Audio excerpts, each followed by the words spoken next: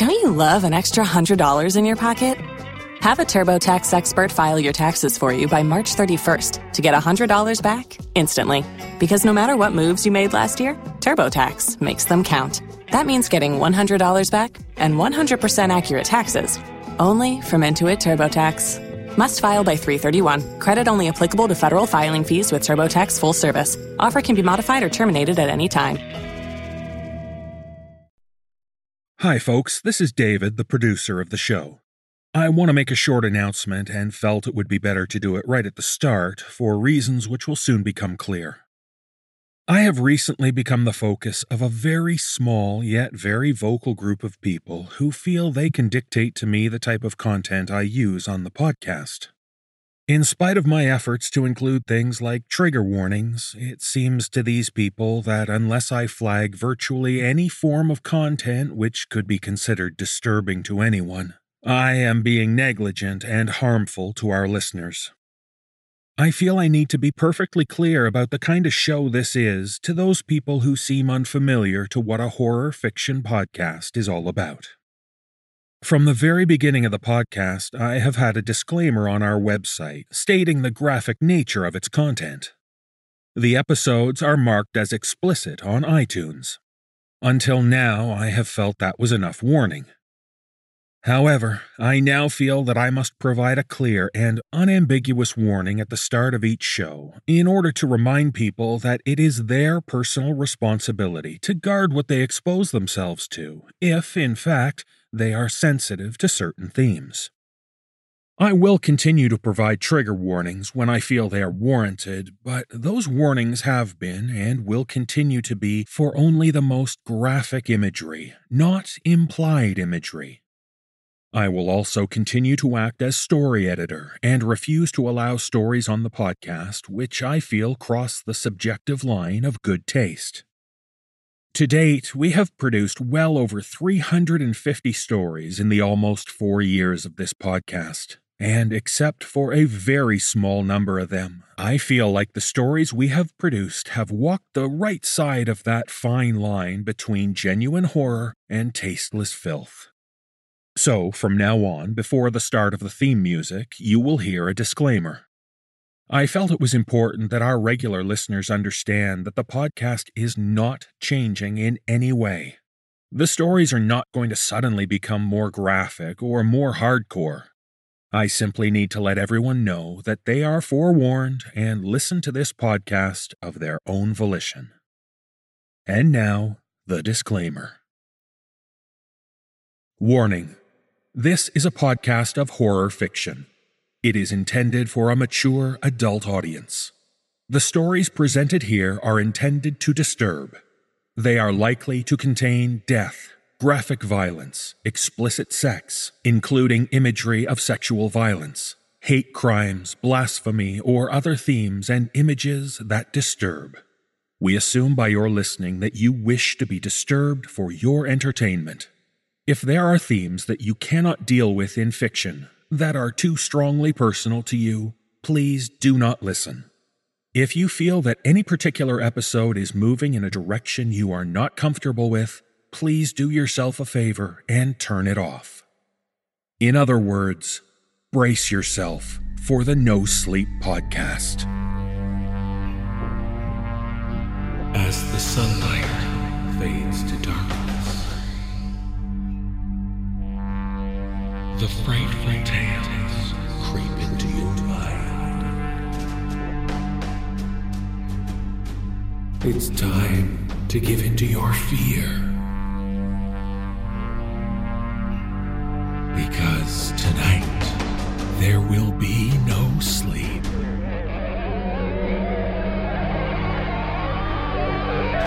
Brace yourself for the NoSleep podcast.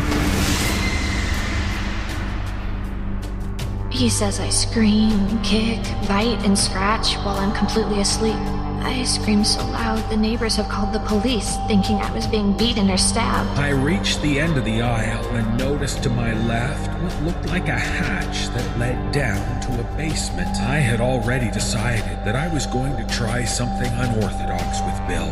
As a matter of fact, it was to begin the following day from my conversation with Martha that evening. I don't quite remember where I was headed or why I had crashed, but I do remember plowing it into a telephone pole. Breaking from my trance, I hurled the rest of the rope into the water and fled into the woods.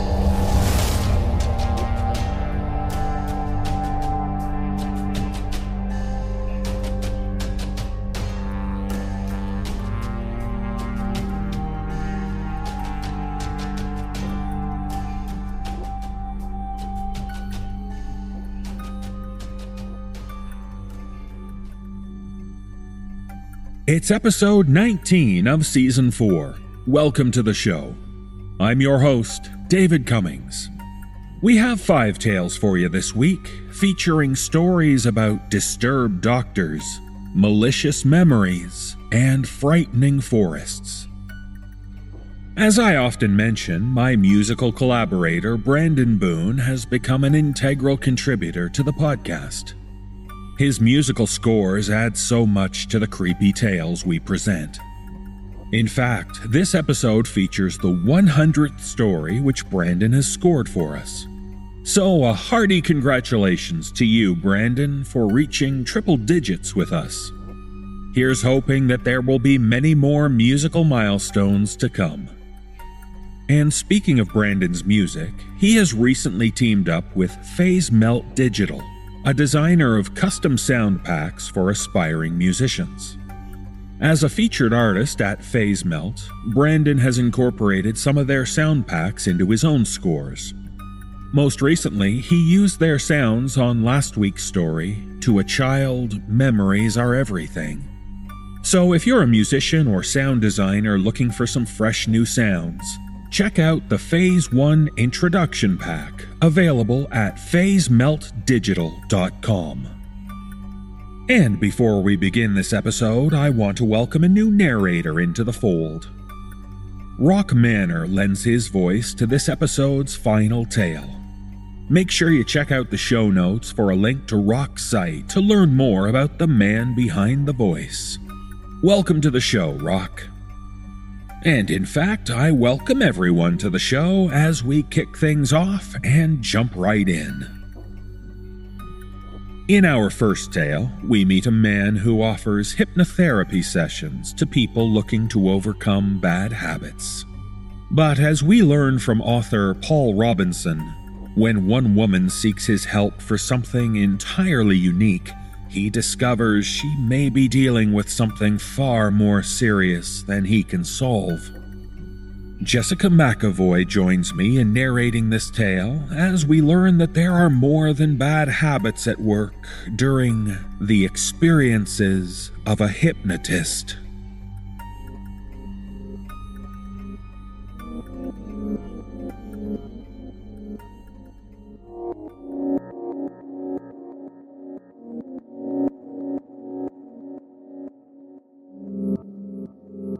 I have a psychology degree, and I was considering becoming a psychiatrist, but the years of school were just cost prohibitive.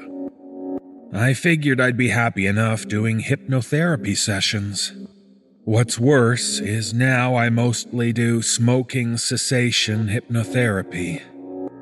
Most of the time, it's really boring. People come in, tell me their triggers for smoking, be it coffee, alcohol, food, whatever. And once they're under hypnosis, I'll plant suggestions to convince them not to smoke, and specifically link the dissuasion suggestions to their triggers. Stress is a common trigger for smoking, and people who have trouble at work or in their relationships need a dissuasion suggestion for that stressful situation. Often, when fully aware, people aren't comfortable or willing to share what's causing them stress, as these are deeply personal issues and sometimes embarrassing for the patient. Most often, I'll wait until they're under hypnosis before asking, "What's been bothering you lately?" Or, "What have you not told your best friend or spouse or significant other?" I've had a few surprising responses. I've learned people were cheating on their spouse.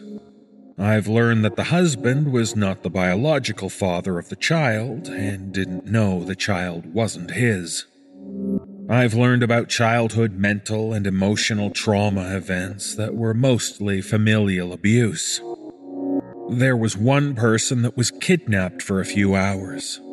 He was visibly shaken and terrified that his children would be kidnapped one day. What really gets me is the woman that came in last month. She set up an appointment with my assistant, and since we advertised for smoking cessation hypnotherapy, I assume that's what she was here for. By all outward appearances, she was completely normal. She dressed like a typical office worker bee. When we were doing our pre-session consultation, I asked her what she wanted to accomplish in today's session. I want to find out what's inside me. Excuse me? I want to find out what is inside me. I'm not sure I understand. I think I'm possessed. My notes say you're here for smoking cessation hypnotherapy. Is that not why you're here today? No. I'm sorry to have lied to your scheduler, but I didn't think you would see me any other way. Okay. So, please tell me why you're here and I'll see what I can do. I honestly don't know. My husband says I have night terrors. He says I scream, kick, bite, and scratch while I'm completely asleep. I scream so loud the neighbors have called the police, thinking I was being beaten or stabbed. I even see some tiny marks on me that look like bug bites when I wake up. She rolls up her sleeves and shows me tiny red marks. They look like pimples that have been popped. Just a tiny red dot, no real swelling to speak of. They don't appear to be any type of bug bite I've ever seen. I don't have a good explanation for these right now. Are they just on your arms? She doesn't say anything. She just looks ashamed. She rolls up her pant leg. Her legs are covered in similar-looking pockmarks. I'm covered in these, except for my face, neck, hands, and feet. Anything covered by long pants and a long-sleeve shirt is just completely marked up with these red dots. I have no idea what's causing this. I don't even know where to turn. I've seen doctors who can't diagnose this as any type of disease. I've had allergy tests, and I'm not allergic to anything. I've had exterminators spray for every type of biting bug or insect in this hemisphere. Nothing has changed. I asked her if she remembered her dreams. She said that she remembered some of them. Usually, she remembers being chased and stabbed, or kidnapped and stabbed, or even thrown in a pit of dirty needles. All of her dreams involve being stabbed in some way. I asked her about being stabbed at any time in her life, maybe as a child. She says never. I wonder if this is a fear of needles, and if this started when she had an injection or blood drawn. She says she's terrified of needles, but doesn't believe this started at the time she had any type of injection or blood draw. I'm suspicious. I don't know what's causing this. I'm a bit out of my depth, and I considered referring her to a psychiatrist. Honestly, though, this is the most interesting case I've had in years. I decided I'd start the hypnosis session and just see where this would lead. This is the audio recording of her session once I had her under. How do you feel? Relaxed. You're safe, comfortable. Nothing bad will happen to you. I'll watch over you. I notice she starts to tense up and grind her teeth. What's wrong? What are you feeling? Someone is standing over me. Where are you? In my bed. Who is standing over you? I don't know. It's big. Describe what you see. It's dark. I don't see anything. I feel eyes watching me. Don't be afraid. I'm here. You're safe. He's coming closer. He's leaning over me. Can you see his face? No. Can you see anything? Look for a clock. I can see my clock. What time does it say? I can't read it. I can't focus on it. Good. You're in a dream state. This isn't real. It's just a memory. Relax and focus on the person leaning over you. Tell me what you can gather. Sounds, smells. I can hear it breathing. Its breath smells like potpourri. You said he earlier. Is it human? Is it male? Yes. What is he doing? Leaning over me. He has what looks like, I don't know, a metal tent stake? I think he's going to stab me. Relax. You're safe. I'm here. Oh, God, no! Stop! Please! My assistant burst through the door with a terrified look. Her face is pale and her mouth is wide open. It seems she expected to see me stabbing this woman because of the blood-curdling screams. The patient wakes up and becomes alert again. She's calm now, but visibly shaken, sweating.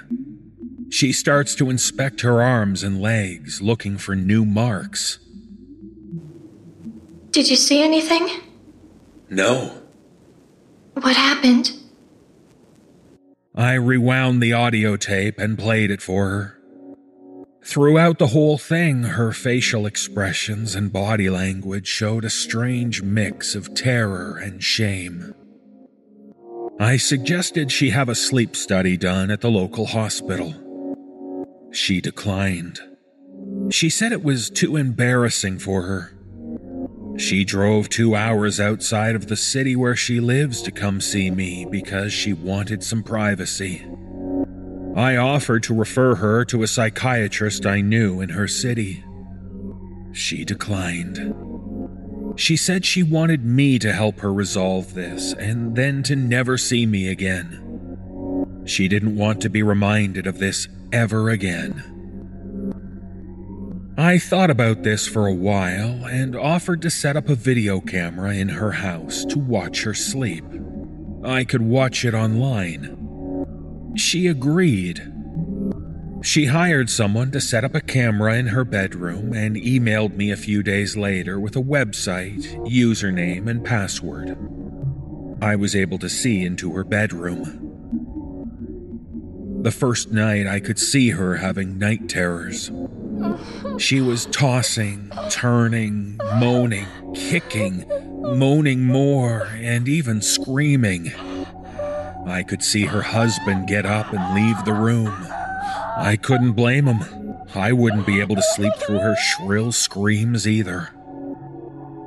The second night, it was the same thing.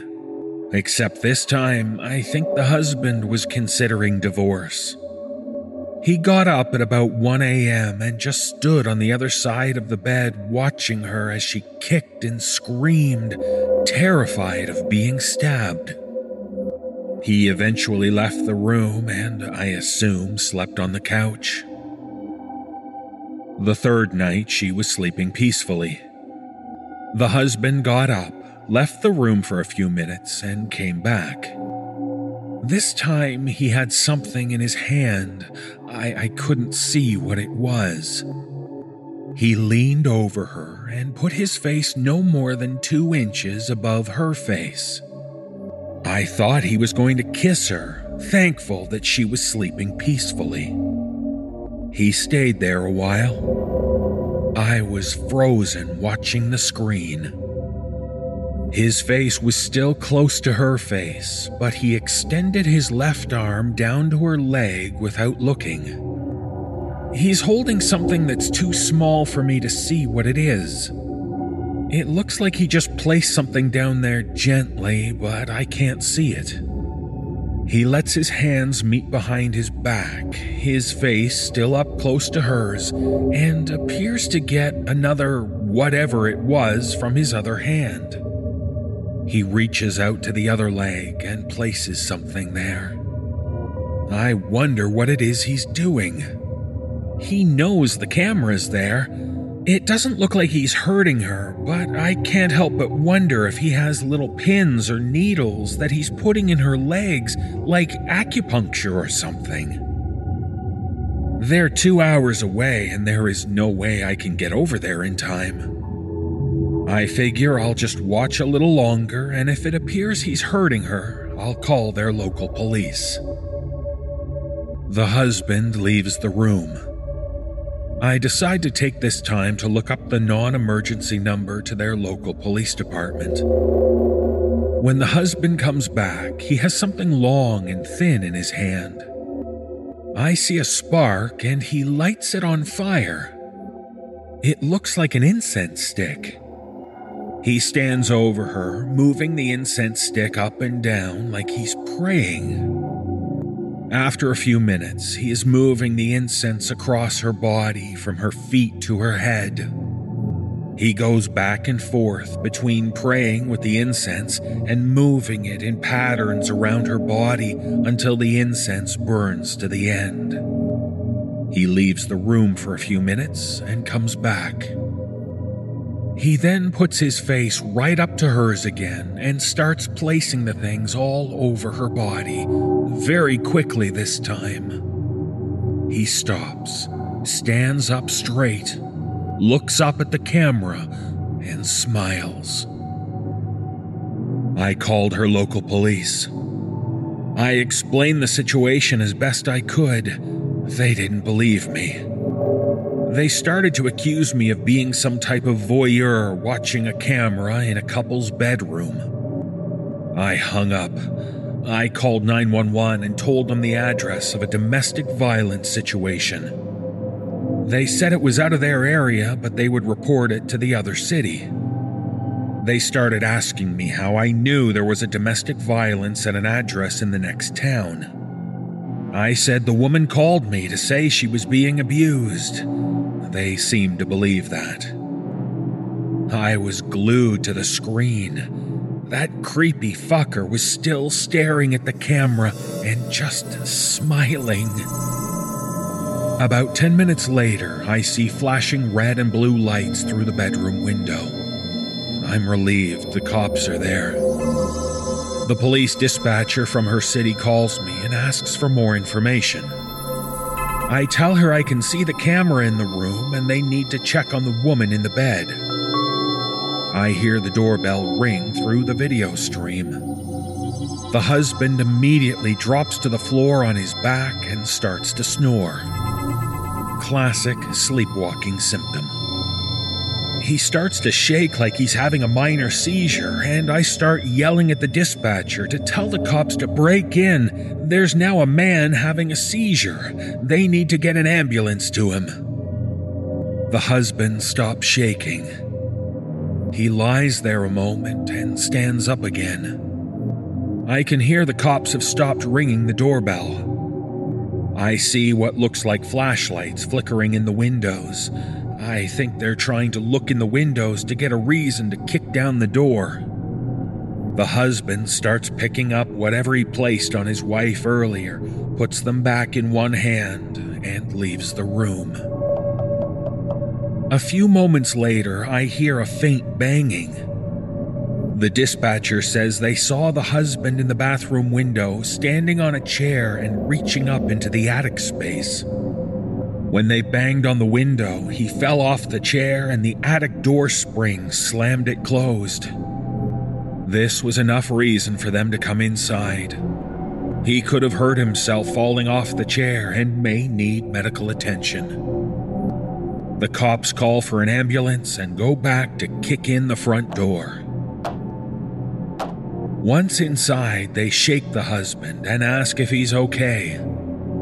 He wakes up and asks why they're in his house. They explain there was a domestic abuse call. He seems annoyed and explains to the cops about his wife's night terrors. The cops go to the master bedroom and beat on the door. The wife wakes up and explains about the night terrors. The cops seem satisfied and start to leave. I'm begging the dispatcher to have the cops look in the attic space. What was he putting on her? It had to be up there. One cop pulls the chain on the attic door, and out falls hundreds of rusty, dirty, blood-stained sewing needles.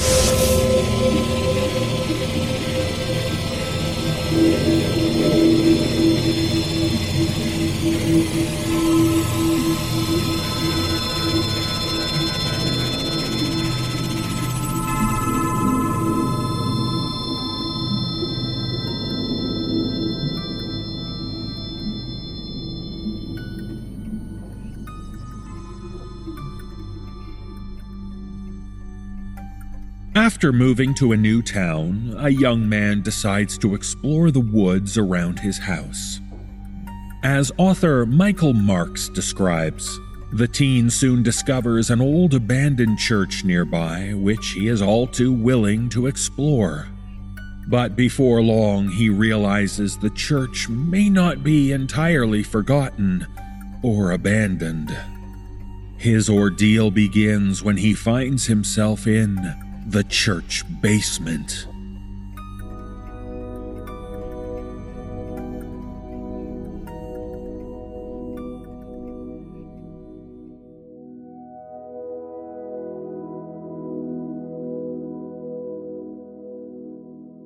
When I was 15, my parents moved to a pretty rural area of California. I had lived in the Bay Area my whole life and was pretty used to the city, so moving out into what felt like the middle of nowhere was quite a switch to me. It was a nothing little town on the road to Reno. It didn't even register as a stop unless you were desperate for respite from the road. Really, it was a few scattered houses on back roads in the woods and a downtown area that was little more than a post office and liquor/video store. I thought it was hell. We moved up at the start of the summer, meaning that I was leaving my friends behind right at the time when I was ready to go and spend my days goofing off with them. It pissed me off, and I complained the whole time, but the old man didn't care. In his words, he just needed to get away from all the damn people. This was a sentiment he would echo into old age. I love my father, but a people person he is not. Anyway, like I said, it was the start of summer when I got there, so I really didn't have much to do. Most weeks my parents would be at work, and I would just bum around and watch TV, play video games, and fuck around on the computer. One day, though, I just had to get out of there and decided I wanted to go exploring the woods that were around my house. My parents told me multiple times not to go out there alone, but at that point I couldn't have given two shits. I had to get out. With that, I stepped out the back door, walking stick in hand, and proceeded up the hill behind my house. It was a hot day, and about 15 minutes into my walk, I was sweating like a pig. It didn't help that the woods behind my house were almost entirely an uphill climb. I stopped and rested on a fallen log about halfway up the hill for some water. I pulled the bottle out of my pack and took a few sips as I was staring back down at my house. I clearly remember thinking how I should just keep walking further and further into the woods. Just saying fuck it to everything and just disappear. Maybe then my parents would regret bringing me up there. It was a stupid teenage kind of thought, the kind you get when you're forced to do something you don't want to, and it passed out of my head. I turned and continued my climb up the hill. I saw some signs of both people and animals as I made my way up. Little deer trails carved out in the brush, snake skins, an old tire swing someone had set up in one of the trees, and beer cans. Lots of beer cans. I guess behind our house was the party spot for someone. I finally reached the top of the hill and turned to look back down at my house. It was quite a ways away, and I thanked gravity that the way back would be so much easier. I shuffled over to the other side of the hill and peered down to see what was on the other side. I pretty much expected to see more woods, but much to my surprise, I saw something else. About a quarter of the way down the hill was an old abandoned church built on an outcropping. The place looked like it had not had anyone in it in decades, and even in its prime, it was little more than a shoddy wood cabin with a cross on top. Me, being 15 years old and bored out of my mind, figured I should go check it out. So, down the other side of the hill I went, trying to hold footing as I made my way towards the outcropping. I reached the front of the church and stepped up onto the porch. A set of wooden double doors with silver crosses embedded in the front of them greeted me. I grabbed the rusted handles and pulled. The heavy doors swung open and my nose was immediately assaulted by a terrible smell.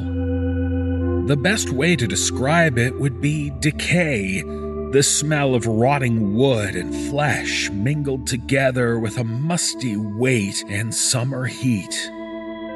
I nearly gagged and my hands let go of the doors, letting their weight pull them closed. I turned away from the porch and stuck my head off the edge, trying to catch fresh air. The smell made me feel like I was going to puke. At this point, I should have just walked back down the hill and headed for home. Instead, I decided to power through and check the place out. I grabbed my handkerchief out of my pocket and tied it around my face. It smelled like my sweat since I'd been using it to wipe my brow the whole walk up, but it was a damn sight better than the stench that came out of those doors. I grabbed the handles again and pulled once more. This time I was prepared, and I had the handkerchief around my face, so the smell didn't hit me quite as hard. Not to say it was in any way pleasant, but I could manage it. I stepped into the little church and between the 2 rows of pews that flanked either side. The building was small. There was only 3 pews on either side. One had actually been tipped over on the left, and another on the right had been upended and actually rested against the wall. The short aisle between the pews led to a slightly raised part. It held a pulpit, which surprisingly still stood upright, and a table with candles on it. The pulpit had another large silver cross embedded in the front of it that was exactly like the ones in the front door. Behind the table was a large crucifix. Jesus stared down from atop, the blood leaking from his head and wounded side. I walked down the aisle towards the pulpit. I could see where the stench was coming from. Along with a mold that had overtaken a large amount of the wood, there were multiple animals dead and rotting on the floor in between the pews. Mostly smaller animals like birds and squirrels, but I also saw what looked like a fox staring up at me with empty eye sockets, sharp teeth grinning at me from its exposed skull. I shivered and looked away. I reached the end of the aisle and noticed to my left what looked like a hatch that led down to a basement. Chains crisscrossed the top with a padlock holding them together. The chains weren't rusted and the padlock looked relatively new. I suddenly felt very uncomfortable in there, coming to realize that someone else not only came here, but felt the need to lock up the basement from the outside. This was the second point where I should have just turned and ran back to my house.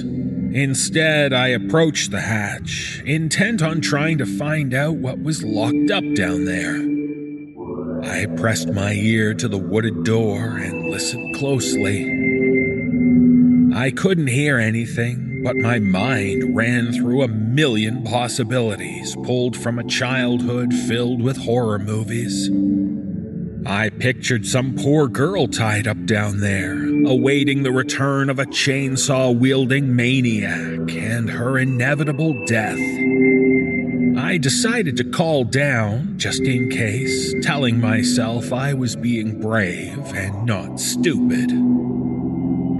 Hello? I yelled down at the door. Is anyone there? I listened at the door, but there was no response. But I could have sworn I heard a slight shuffle. At this point, I either lost courage or wised up, depending on how you want to look at it, and backed away from the hatch. I turned and started walking quickly down the aisle, back towards the doors. I made it 3 steps when the door swung open, and in front of me stood a disheveled-looking man. I froze, scared out of my mind that I had just come in contact with the chainsaw-wielding monster from my mind. Who are you? He asked gruffly. What are you doing here?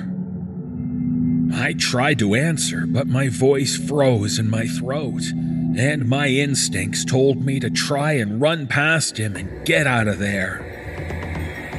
Without a word, I broke into the fastest sprint I could muster.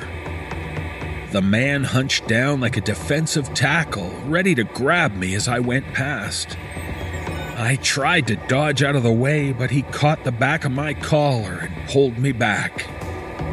I made an attempt to wiggle out of my shirt and slide free, but he reached around with his other arm and threw it around my neck before I could slip free. His forearm pressed against my throat, cutting off my air. I struggled against him, punching and kicking with all my strength, but it did nothing. He will judge your worth, boy, he said to me in a low whisper as the edges of my vision darkened. He will decide your fate. With those words, my sight went black as I slipped into unconsciousness. I woke up with my face in the dirt. My throat hurt and I choked out a cough followed by a rough breath. It felt like I was trying to breathe through a bent straw. I looked around me and saw that I was laying on a dirt floor in a room lit by candlelight. Maybe a dozen or so candles were placed on shelves lining the stone walls. They lit up most of where I was sitting, but I could see nothing else in the room besides support beams. I was in the basement of the old church. I got up to my feet and scanned my surroundings once more, looking for the staircase that led up to the church. I saw it just outside the edge of the candlelight and headed towards it with the hope that maybe the psycho hadn't locked it up yet. Maybe I wouldn't be his next chainsaw victim if I could just get out of here.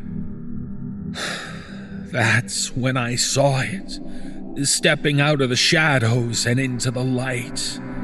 I froze, my brain unable to reconcile what it was seeing with anything I knew. The only reaction I could muster was to back up away from it. It looked almost human, emaciated as a long-dead corpse, though. Bones peered and poked out under pale white flesh, making its longer-than-normal limbs look even longer. Its body was hunched over, so it was only slightly taller than me, but if it stood to its full height, it would have reached at least 7 feet. Its body was hairless and naked, but I couldn't see any kind of genitalia between its legs. Cryptic tattoos covered its skin, a deep black color that stood out in the glow of the candles. Worst of all was its face. It looked as if it had been drawn onto its bald head with marker. At first I thought its eyes were black, but I quickly realized it didn't have any eyes at all. It stared at me through empty sockets. Its mouth looked little more than a slit cut above its jaw, lipless and still. I wanted to scream, but could only produce a whimper. I felt like I was 2 years old again, and the monster I always feared was in my closet finally stepped out and showed itself. I stumbled as I backed up and fell hard on my tailbone, sending pain into my lower back. The thing kept shuffling towards me, still staring with those empty sockets. I say staring because I somehow knew that this thing could see me, even with no eyes. Suddenly, the man shouted something upstairs in the church. I couldn't make it out, but the thing turned and looked up towards the hatch as if it was going to respond to him. I could see 2 huge gaping wounds on its shoulder blades, open and bleeding a black substance down its back. I tried to stand, hoping I could get to the stairs. I didn't know if it would work. I just wanted to be away from this horror I was seeing. As I got to one knee, though, it turned its head back towards me quickly. I fell back again in shock as it seemed to suddenly glide across the ground until it was directly next to me. It reached out with bony fingers and touched my face, cocking its head to the side like it was examining me. I felt my bladder let go and warm piss rushed down my thighs. Tears spilled from my eyes as I shivered and cried. I wanted to see my mom, my dad, hell, even the lunatic from before. I just didn't want to be near this thing anymore. It let go of my face and stepped back from me, turning its head towards the basement ceiling. Suddenly, its slit mouth dropped open into a gaping black hole, a toothless maw that seemed prepared to swallow me whole. Something that sounded like static began to emit from its mouth, growing louder and louder with each passing second.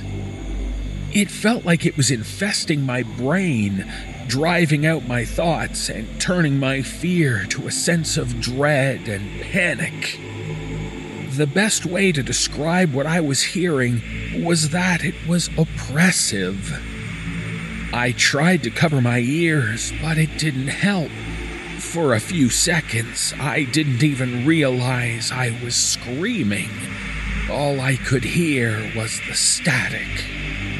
It kept growing louder and louder. I thought my eardrums would explode. My head was swimming and a dizziness set in.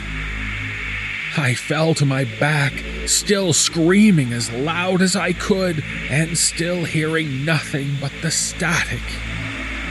It felt as if an eternity had passed until I finally blacked out.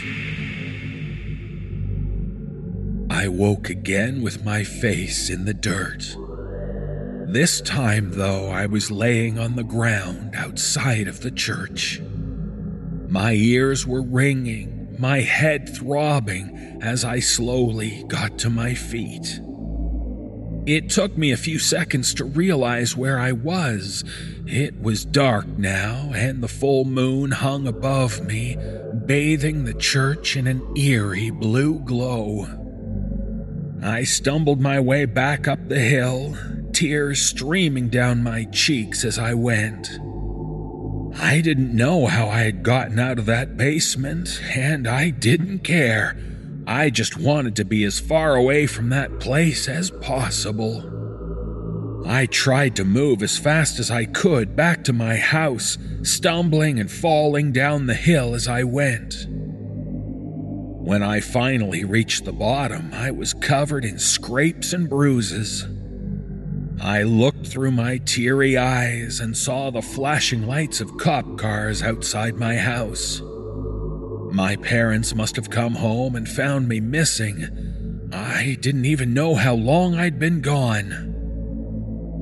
I entered my house disoriented and staggering, weeping uncontrollably and covered in my own piss and blood. The last thing I remember is seeing my mom rushing towards me with her arms outstretched, crying, police coming quick behind her. I collapsed into her arms and once again blacked out.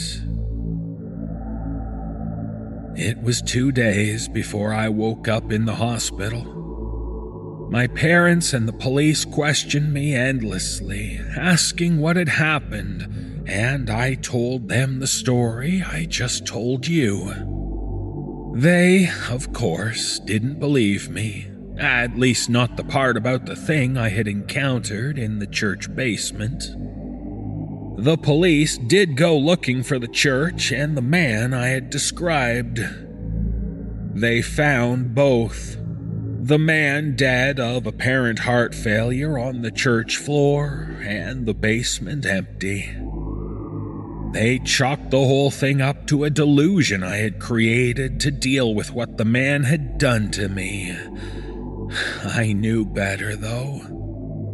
I wasn't crazy then, and I'm not crazy now. Whatever I saw in that basement was real as anything I've ever seen. The case was closed as far as everyone else was concerned, though. I was a traumatized boy, making up stories to deal with abuse I had suffered at the hands of some sick lunatic. I was released from the hospital later that week, cut up and bruised, and for some reason no one could explain, now unable to hear out of my right ear. I spent years in counseling afterwards, with therapists telling me that the abuse I suffered created some kind of psychotic break, leading me to create a monster in place of a man. My memory of the event has never changed, though, never deviated from what I know. That was 16 years ago. I've since moved back to the city and tried to lead the most normal life I can. Tried to put it all behind me. Tried to let it all go. Some nights, though, when it's quiet and dark, I can hear the static humming in my deaf ear.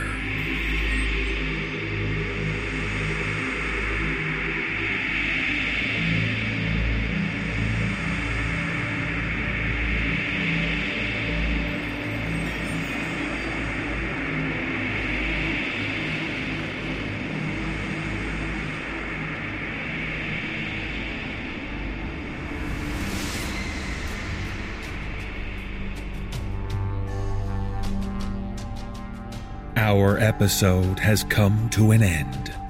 Thank you for spending time with us at the No Sleep Podcast. If you would like to learn how you can hear the full-length version of this episode, featuring many more stories, please visit the NoSleepPodcast.com and click on the Season Pass link. Purchasing a Season Pass will help support everyone who contributes to the podcast, and in return you'll get 25 full-length episodes and 3 exclusive bonus episodes, all for only $19.99. This is David Cummings. Thank you for listening, and join us again for the next episode of the No Sleep Podcast.